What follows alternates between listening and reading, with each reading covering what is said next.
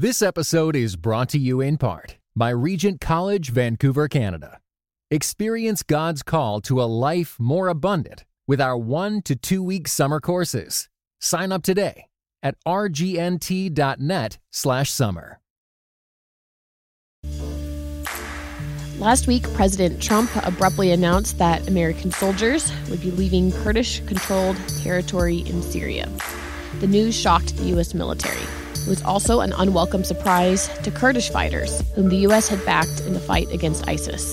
The announcement was good news for Syria's neighbor Turkey, who fear the work of a Kurdish guerrilla group known as the Kurdish Workers' Party. This guerrilla group has waged a decades-long insurgency inside Turkey, and Turkey and the U.S. both consider it a terrorist organization. Shortly after Trump's announcement, Turkish troops began a military assault on the Kurdish-controlled parts of Syria. A number of evangelical leaders, including some of his biggest supporters, like Franklin Graham, criticized the decision. I'm just going to read one of Franklin Graham's tweets that he directed about this particular situation. He said, "Today, I ask that you join me in praying for the lives affected by the White House decision to pull U.S. troops out of northern Syria. Both Democrat and Republican leaders are deeply concerned because this would, in essence, abandoning our closest allies there, the Kurdish people. The Kurds are the ones who have been leading the fight against ISIS in Syria. Also pray for the Christians who the Kurds have been protecting. They could be annihilated. Would you pray with me that President Donald Trump will reconsider? Thousands of lives hang in the balance." So that is a tweet from Franklin Graham on this topic. Since last week, Turkish attacks have killed a number of civilians, including at least 3 Christians. I wanted to learn more about the Kurds and discuss why this story is important for Christians. Today is Wednesday, October 16th. You're listening to Quick to Listen, and each week we go beyond hashtags and hot takes, discuss a major cultural event. I'm Morgan Lee, digital media producer here at Christianity Today. And I'm Mark Galley, editor-in-chief.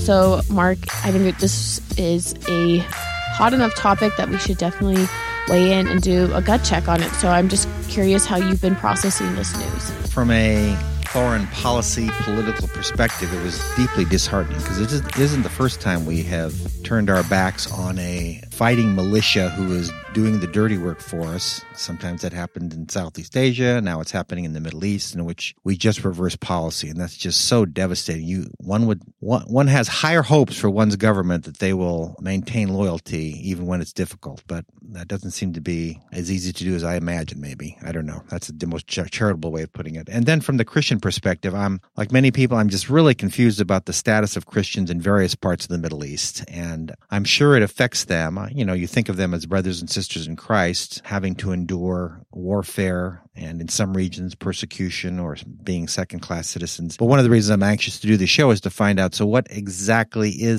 what are the consequences for Christian churches in this latest development? This was something that was announced, and I was like, wait, what? We have U.S. soldiers there? So I hate coming off as if like I know a ton about the stuff that's going on. It did seem like a number of people were immediately up in arms. And I think what was kind of just shocking to me was how quickly this whole thing played out. I mean, Trump made his decision, I feel like maybe on Wednesday or Thursday last week. And then by the end of the week, the Turkish military had already crossed the border into this area. And I felt like in real time, this assault was happening. And I knew like people were tweeting about like places that were getting attacked and bombed, you know, and it was just like, wow, like the decisions of one person right there, in this case, the president, people are dying. Like it's like, I don't know. I just felt it a little bit more viscerally than I sometimes feel about these things. And it made me, pretty sick, to be honest. And then the speed with which events unfolded makes one think, okay, this was probably a conversation they'd been having for a few months. Because you just don't, a day one, say, let's go attack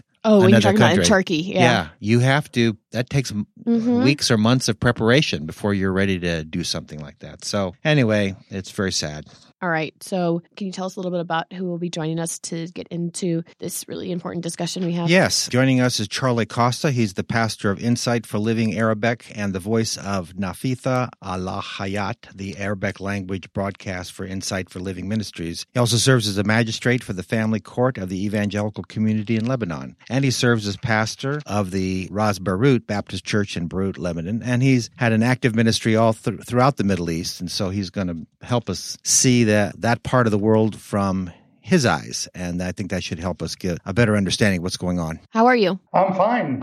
Thank you for the nice introduction. And where are you speaking to us from? I'm currently in Beirut, huddled away in my safe office. I'm hoping the generator doesn't quit on us while in the midst of all this. I think we're okay. My sister lives there right now, and I know that the power is often out for part of the day. So what part of the day is it usually off for you? It varies from one day to the other. You know, they have different schedules. Basically, generators come on automatically, except for a few seconds of interruption. Things continue as usual. So they're only interrupted for a few seconds at a time? Yes. Okay. Yes. 'Cause I lived in Mexico City when they had a shortage, electricity shortage for some reason, and they would shut it off for hours at a time, especially in the evening. Turned out to be a blessing. We found that what it forced us to do is light candles and then actually talk to one another, my wife and I, or play a game together.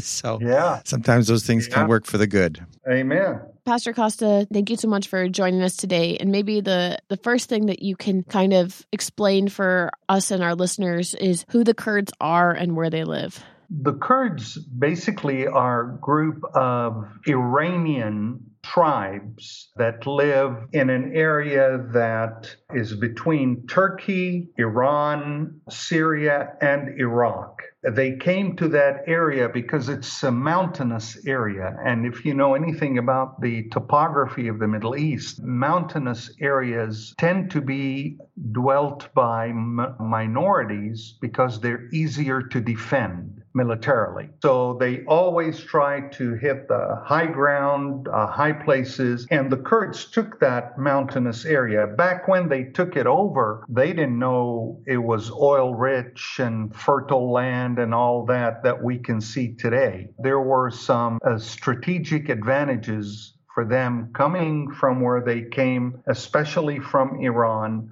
to dwell in that part of the world. So I think for the purpose of this conversation, it's important to say that they see themselves obviously as not Arab. Do they speak a separate language too? Yes, they do. They're not Arab and they're not Persians and they're not Turks. You know, the other three ethnicities, if you like, in the Middle East, the Kurds are the number 4 ethnicity or ethnic group in the Middle East. They're about 30 million in total. And they speak a Kurdish language. Of course, it varies, you know, from one area to the other slightly, as English would vary between England and the U.S., and sometimes English would vary between states in the north of the U.S. and states in the south, things like that, you know, just slight variations. But otherwise, they speak what's called the Kurdish language. So we might have to go back a couple of decades in the history of the Middle Eastern region to talk about this. But can you tell us a little bit about why the Kurds do not have their own country? If you study the history of the Kurds, you will see they have tried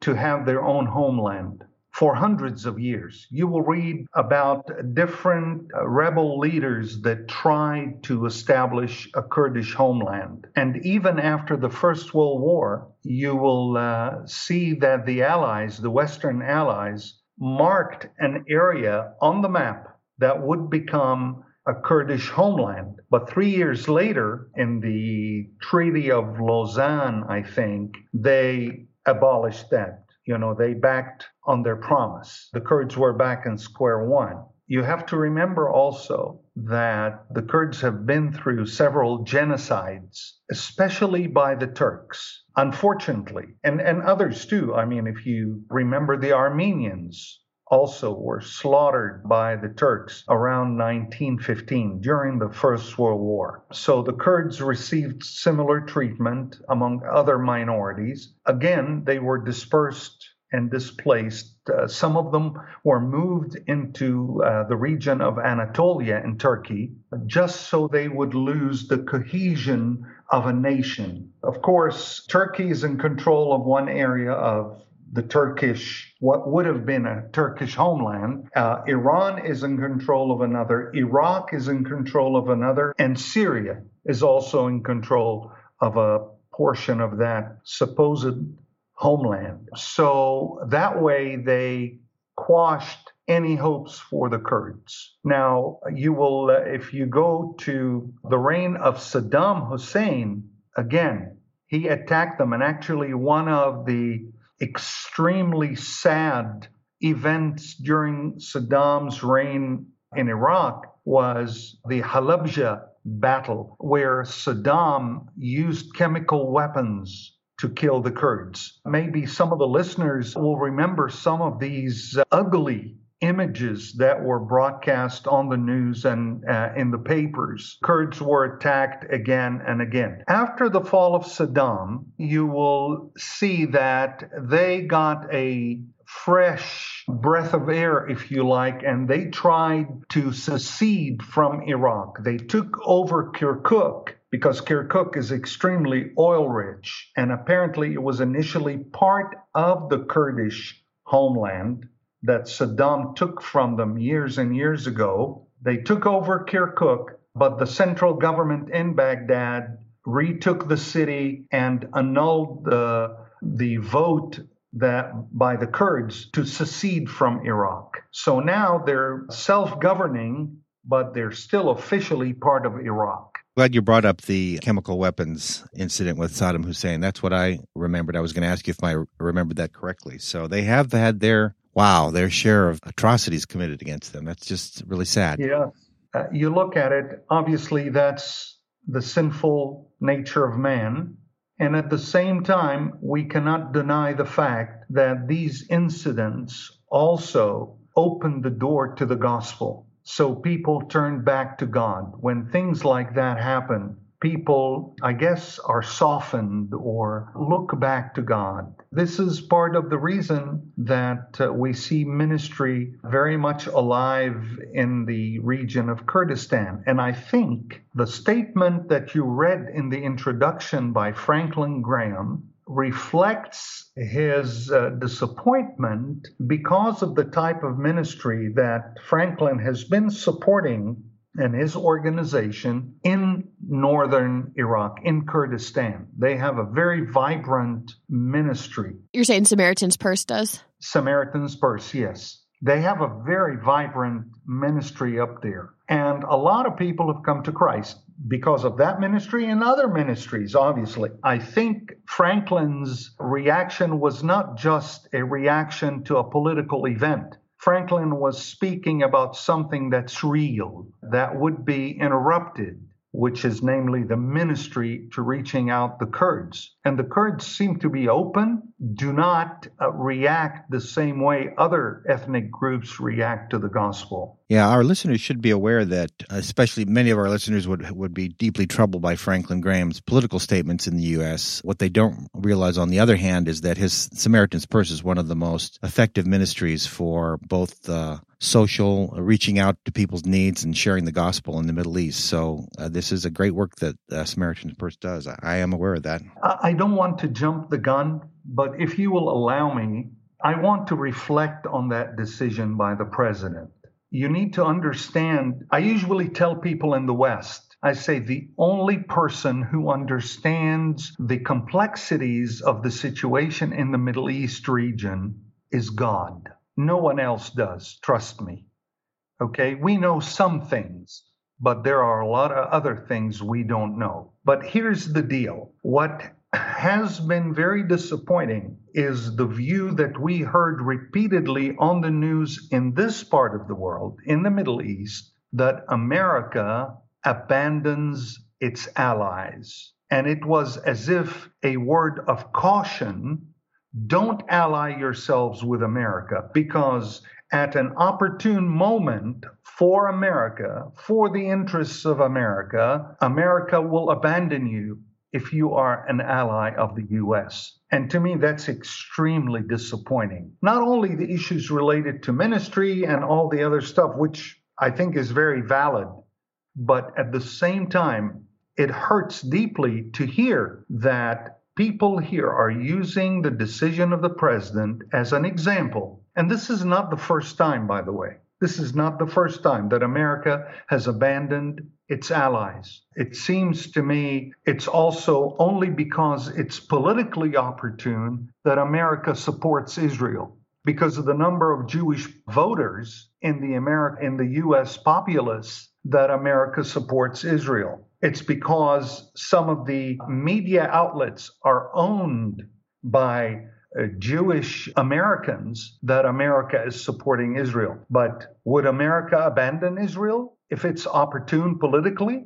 This is a question. Just so that we don't become foreign policy today, because this is one of those. I thought they need to hear this, And I'm that's fine. No. That's we want our guests to say what they think, even if it is dealing with U.S. foreign policy, because that does make a difference in the Christian communities. But I think I'd like to then ask you, as a Christian thinking about the Christian Kurds and Christians in that region, talk about some of the effects it's having on them. I mean, that's the thing we're most interested in this show. So you've set the kind of the foreign policy, political situation very well. What are the historic churches among the Kurds? How many Kurds are Christians? Give us some background there. No one has an accurate statistic of how many Kurds are Christians, because they are coming to Christ in good numbers. I don't want to exaggerate. And the thing is, we are fully aware that a lot of them have been evacuated. A lot of the Christians have been evacuated by the Armenians. Armenia asked for a ceasefire to evacuate some of the Christians that are living in the area that Turkey has attacked, and they have evacuated them. Of course, Turkey, at this point, specifically, doesn't have a quarrel with the Christians, but you know how, civilians get killed in these situations, regardless of their religious affiliation. So Christians, or some of the Christians, especially the Armenian Christians in that part of Syria, were evacuated. So to where? To where were they? To Armenia. Okay. To Armenia. But the thing is, of course, that empties the area of any Christian witness, at least theoretically. God has his way. I'm not talking on the divine level. I'm speaking on the human level, obviously. It leaves the place without witness for Christ. Even those who support the president were disappointed with that, because the view in the Middle East is always that America protects Christians. And that's very important. You would hear it when a Christian goes to the embassy, whether in Beirut or any other country in the Middle East, to the U.S. embassy, and gets refused for a visa. What a shock. I'm a Christian. They should give me the visa. I should be able to travel to America. America protects Christians. All of this plays together to create a very, very difficult situation. What amazes me is that the news is saying that the president is pressuring Turkey to stop, but maybe that's too little too late, in my opinion. So I actually wanted to back up a little bit more when we were talking about what it means to be distinctly Kurd, and I didn't know how that worked as it applied to their religious background. Is this a group that is traditionally Sunni or Shia, or what have they traditionally practiced? They're predominantly Sunni. Few are Shiites, just a few, but predominantly Sunni, because they became Sunni under the Ottoman Empire, which was, the largest regional power in the Middle East, and ruled most of the Middle East. They were, of course, under that rule, and they went into the Sunni faith, although they tend to be a little more relaxed about their Sunni faith than the Turks themselves. You won't necessarily find some of the historic Christianity that you find elsewhere in the region within the Kurdish population. Not really.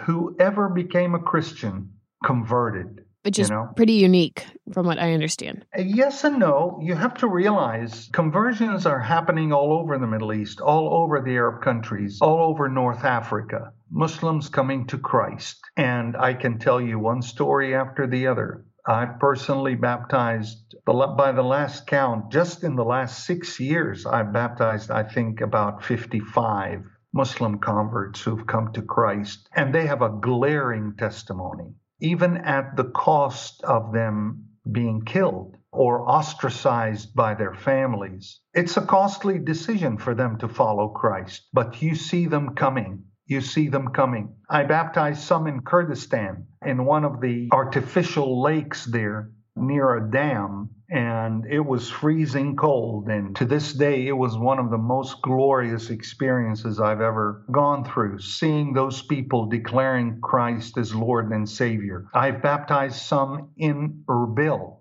the capital city of Kurdistan. There are several house churches there. Actually, I was talking to one of the pastors there a few days ago. I met another pastor from there about a month ago at a conference, and we talked about what God is doing. So things are happening. Things are happening. They don't beat the drum too much. They don't toot their horn because it might get dangerous. So no need to flaunt that. But things are happening, and people are coming to Christ. Can you just clarify? In the Kurdish-controlled regions of Syria, are the only Christians in there converts, or are there also historic Christian congregations that are there as well? Catholic, Orthodox, or Presbyterian, or if there are, they have migrated there. They're not originally Kurds in general.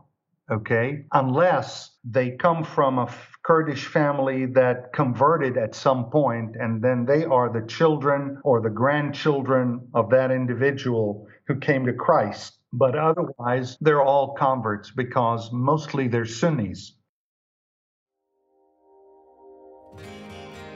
This episode is brought to you by Church Salary. Coming up with a reasonable salary range for church staff has never been easy. There are so many details to consider before setting compensation for church staff, and you're probably asking yourself questions like, are we paying too little or too much? What benefits do we offer employees? What's a reasonable housing allowance? Church Salary believes that offering competitive and fair compensation helps keep people in ministry. Using the expansive church-specific compensation database and powerful salary calculator tool, you can also make better compensation decisions so your staff can focus on their ministries.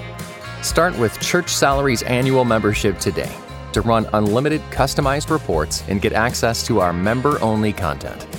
Ready to start making better compensation decisions? Get started at churchsalary.com.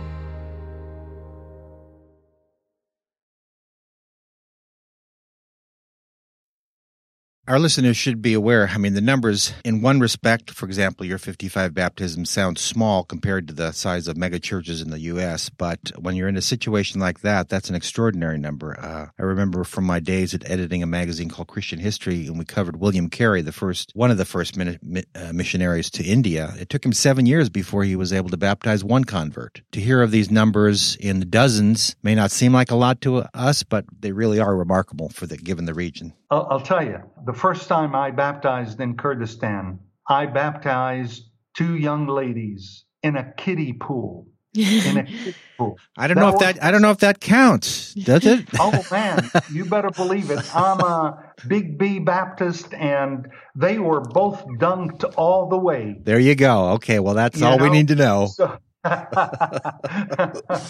I tell you, people are eager to follow Christ. We had the privilege of establishing 2 churches, planting 2 churches in northern Iraq near the area of Mosul. And both churches were overrun by ISIS.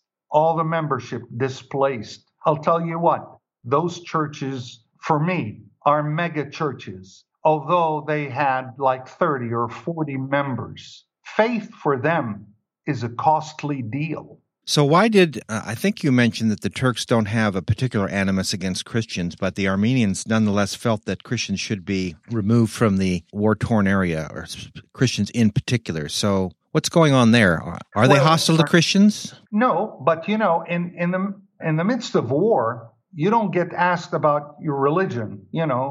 Bombs explode and then planes attack and civilians get killed. So Armenia, having a group of Armenians living in that area, there was a bigger concentration of Armenians living at the beginning of the Syrian civil war, but a lot of them have left. So what was left in that area were evacuated by Armenia.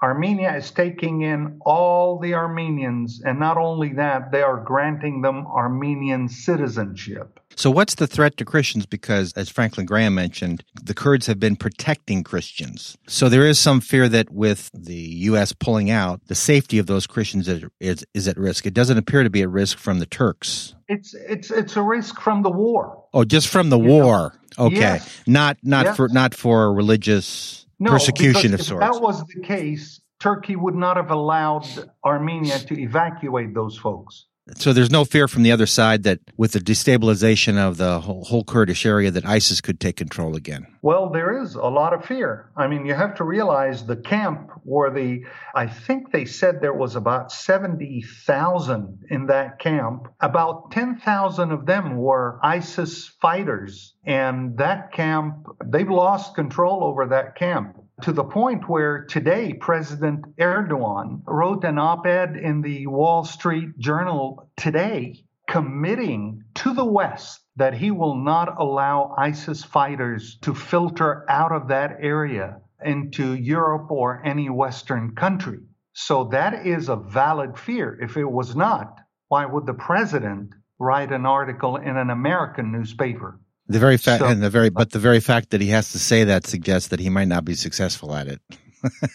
Well, I tell you, they're playing games. They're playing games. He holds these refugees sort of as a sword hanging over the head of European countries, and threatens every time they don't do what he wants that he would unleash those refugee boats landing everywhere in Europe. That's what he does. Read the news, follow the news, you'll see that that's what he's doing. What he's trying to do, basically, he is trying to reestablish the Ottoman Empire again, Neo-Ottoman Empire. And he is, the Sultan. If you followed Turkey, it was a democratic system. The president was just a figurehead. He reigns but does not rule, if you like. Now it's a presidential system. Everything, totally. Okay, he now changed the Constitution. So help me with my confusion, because my memory says that Turkey has had a history of persecuting Christians. I seem to recall a decade or so ago the imprisonment or the murdering of some Christians. And if he is in fact headed for Ottoman Empire, he's certainly going to want to make Christians second-class citizens. So help me understand the relationship of Christians in Turkey. What's their life like? Let me just tweak what you said. Yeah, please do, because my memory is foggy. That's fine. You're right.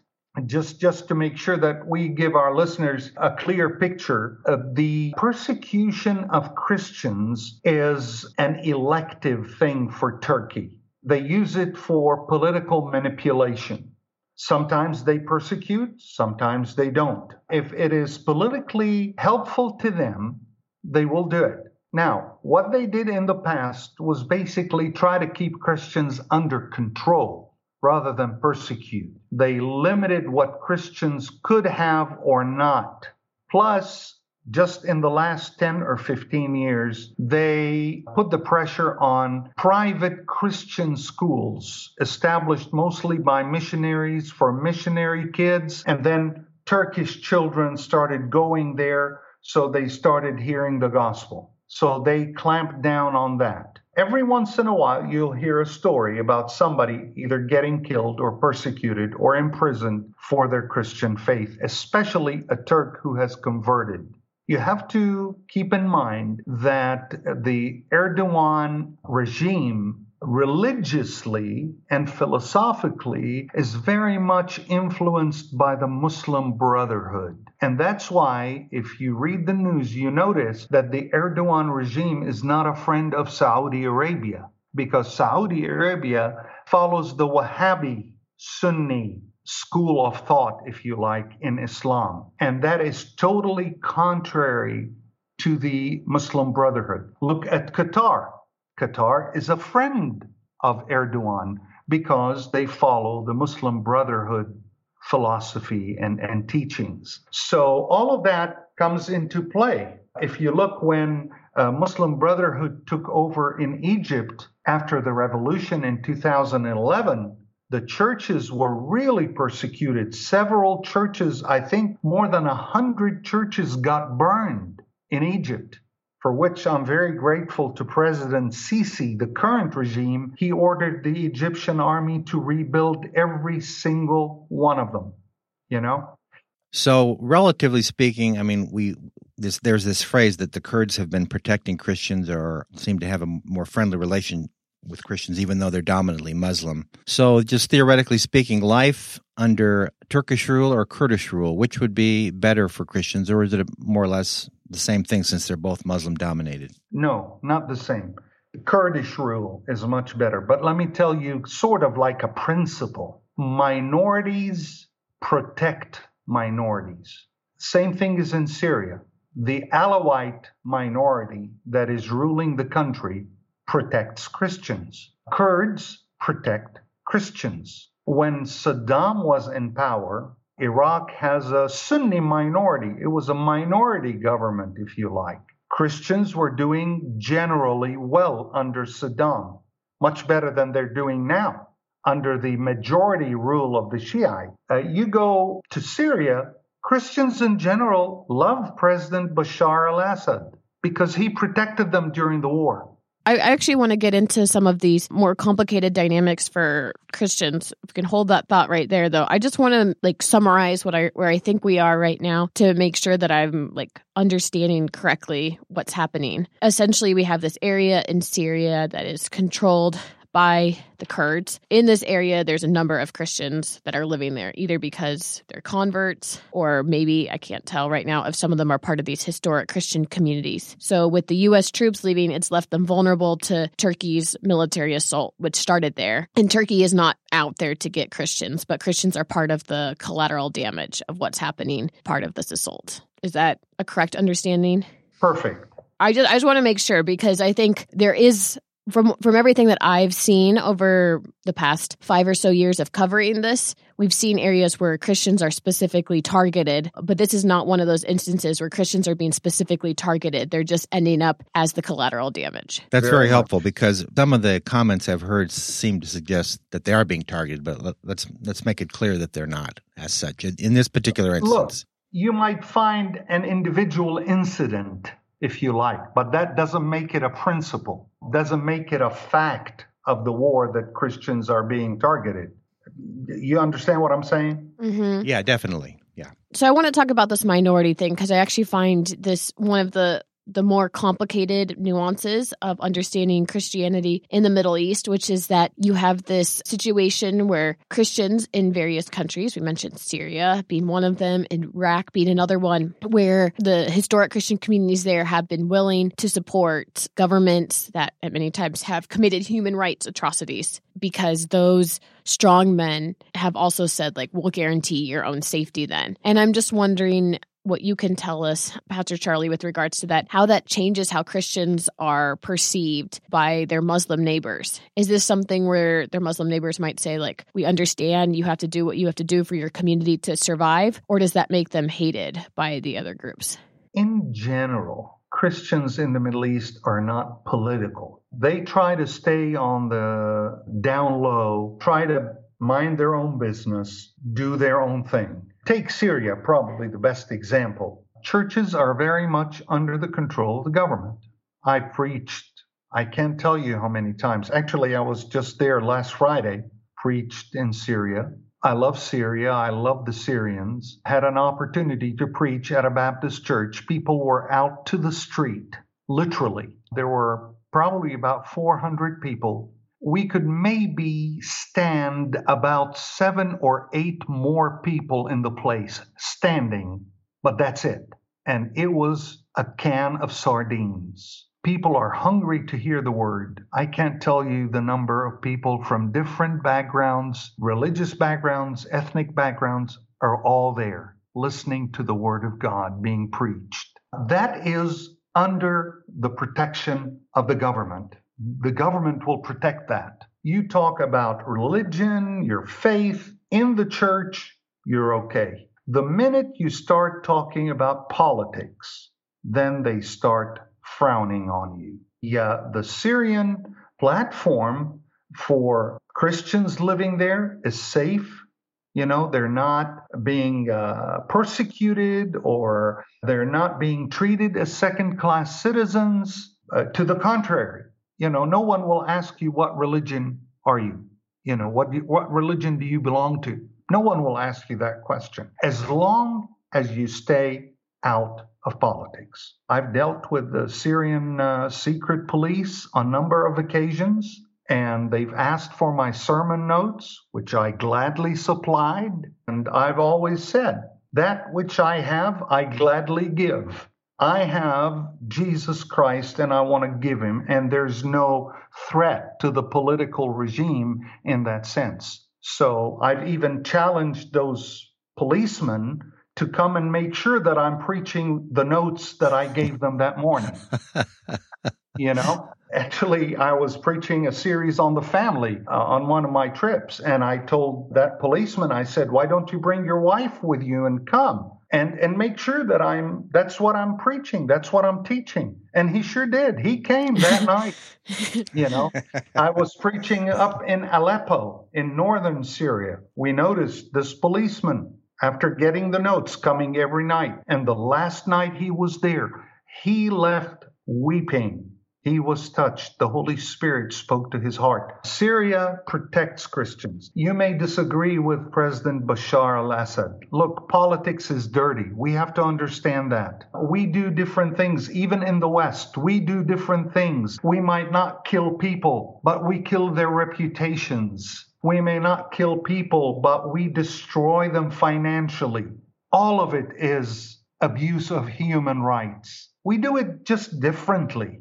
What President Assad has done for Christians, very few leaders in the Middle East have done for Christians that way. I'm not political. I'm not supporting one regime over the other. All I'm saying is reality. I see it. I touch it. I speak to people that feel safe. Okay, well, that's a good perspective that we need to hear. That's very good. Thank you. I was wondering if we can conclude this show with you just giving us a sense of how the various Christians that you are meeting throughout the region regard American Christians. I would just love to hear all the different opinions that you encounter with regards to that.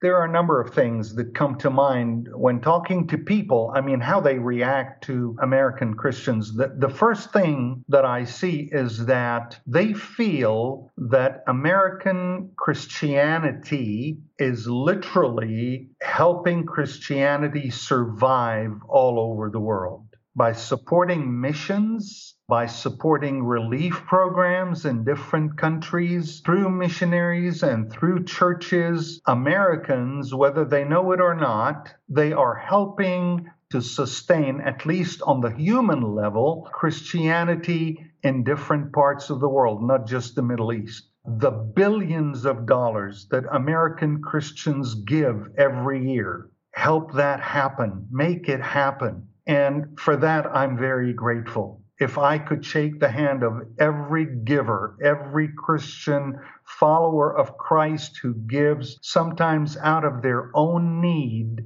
I want to say thank you, because they make it a reality that we can go and reach people for Christ. Secondly, there is a sense of disappointment, not only a sense of gratitude, but a sense of disappointment, because we feel sometimes that American Christians are naive.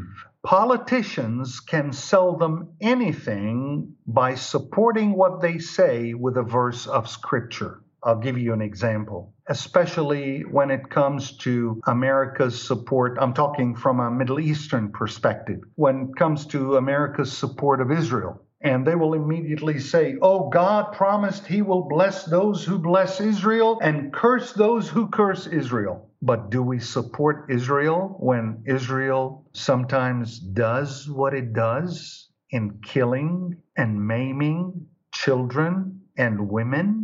I saw a picture just recently of the types of bullets that sometimes the Israeli army is using in the West Bank to defuse Palestinian strikes and sit-ins and demonstrations. Just looking at these bullets will make you hurt. Feel physical pain, literally.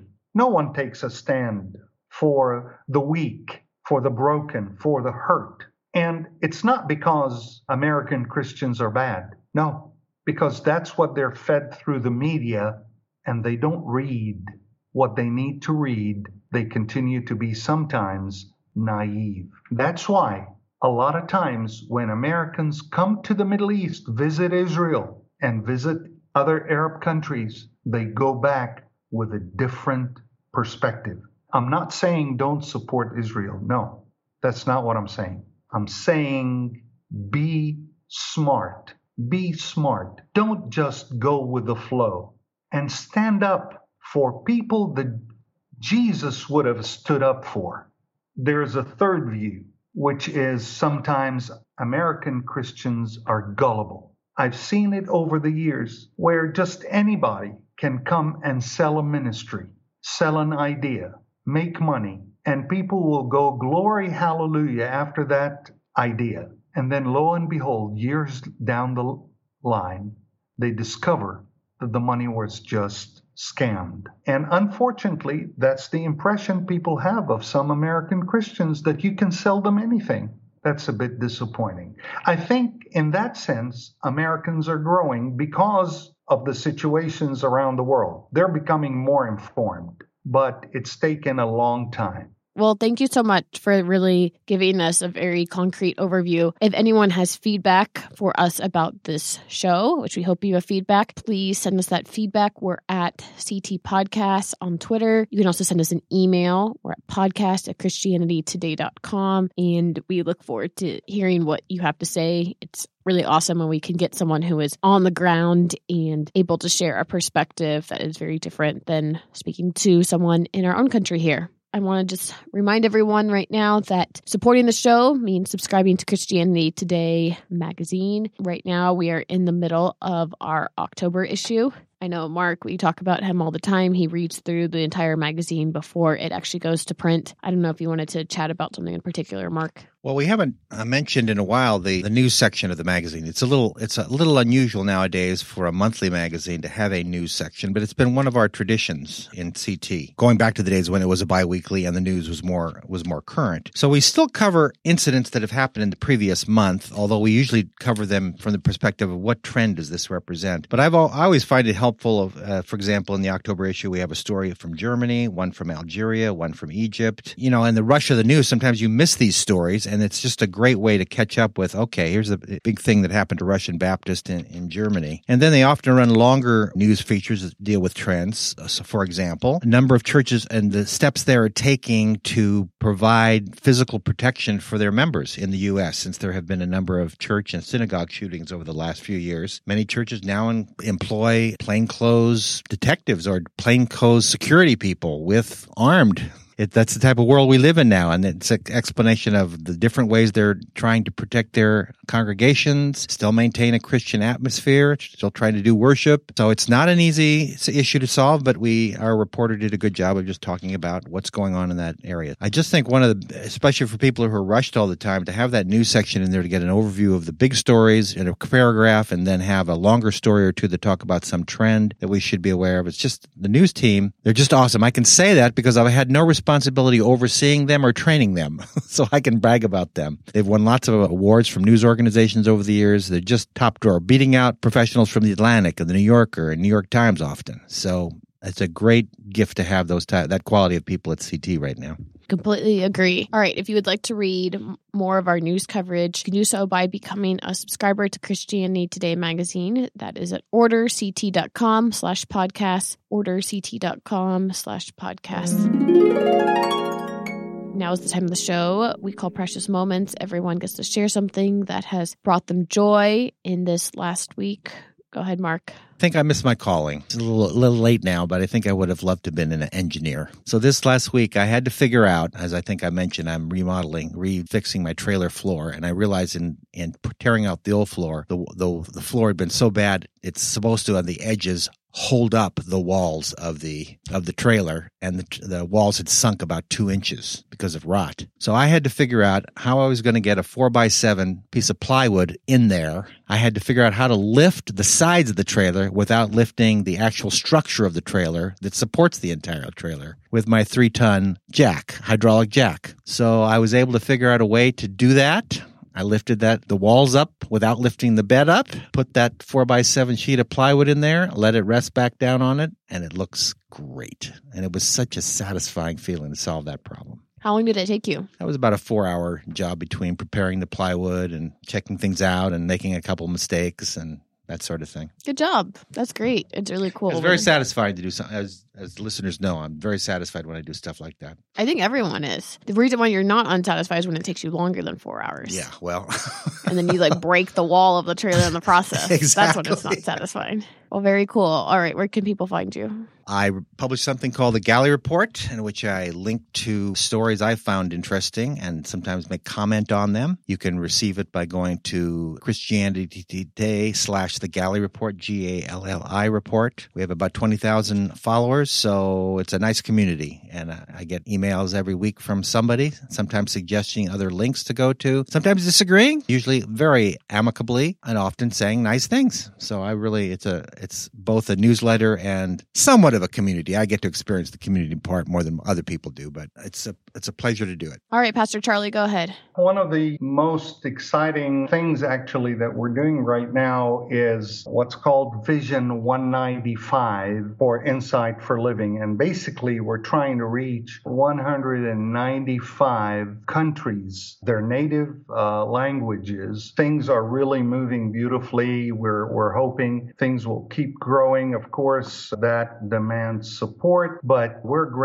grateful to the Lord for what they're doing. The exciting thing was this week, somebody called and we're doing based on Chuck Swindoll's commentary, we're doing these video clips that we teach every Bible passage based on the commentary. We see how people are responding. These video clips, 7-minute video clips, are used in house groups, in churches, small churches where there's no qualified Bible teacher. We see what God is doing. And actually, whoever called asked for us to continue to do this further. And people can follow up on all of this through the website of insight.org. They will even see a new video profile of me that's going to be published, I think, this week. And they will have access to through that website, to our Arabic website. If they understand Arabic, we have all these sermons published in audio and in text on that website. So we're excited and we're praying that God would do greater things through that Vision 195, and just hope people will pray, because people are hungry wherever you go in the world. And I travel extensively. People are hungry for just a word of encouragement, for a word of love and acceptance. And there's really none of that except in Christ. Is there a website that you suggest people go to learn more about this? They can go to insight.org. Also access the Arabic website for Arabic Insight for Living is arabicinsight.com. All right, my precious moment, I think, kind of something like that. It was going camping this past weekend. We went camping and stayed overnight on Saturday night, and it got into the 30s. Or I guess if I'm going to convert to Celsius, it was 1 or 2 degrees Celsius. So that was chilly. Thank God that tents break the wind really well. The one cool thing that we saw was like really, really big pieces of hail that fell down. And then my whole experience with hail is that it like melts as soon as it falls, but this hail just like accumulated, and we all agreed that it looked like white Dippin' Dots ice cream. Like that's like literally the effect that it looked like. It was kind of crazy weather. I had not experienced that before. So, you know, if you're going to go camping and it's going to be that chilly, might as well go for the crazy weather. I think it also snowed at like some point for maybe a minute or so. It was not that intense, but it was still crazy. Who knew that camping the second week of October would get you that type of situation? I just like literally went for the leaves, which I thought were going to be great that time of year, not for everything else. All right. And people can find me on Twitter. I'm at MEPAYNL. That is it for us this week. Thank you, everyone, for listening to another episode of Quick to Listen. This podcast is produced by myself and Matt Linder. The music is by Sweeps. This podcast is available on Apple Podcasts. It's available on Spotify. It's available anywhere that you want to get a podcast. You can find us there. Please rate and review the show on Apple Podcasts. And thank you to everyone who subscribes to Christianity Today magazine. Again, you can do so by going to orderct.com/podcasts. We will see you all next week.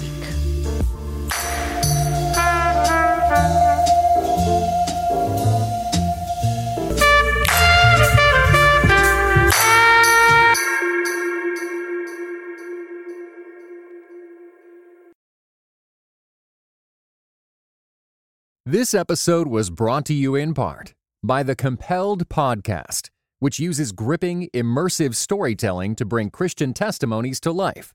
Listen to missionaries, addicts, martyrs, and more who have seen Jesus at work in unbelievable ways. Listen on your podcast app or compelledpodcast.com.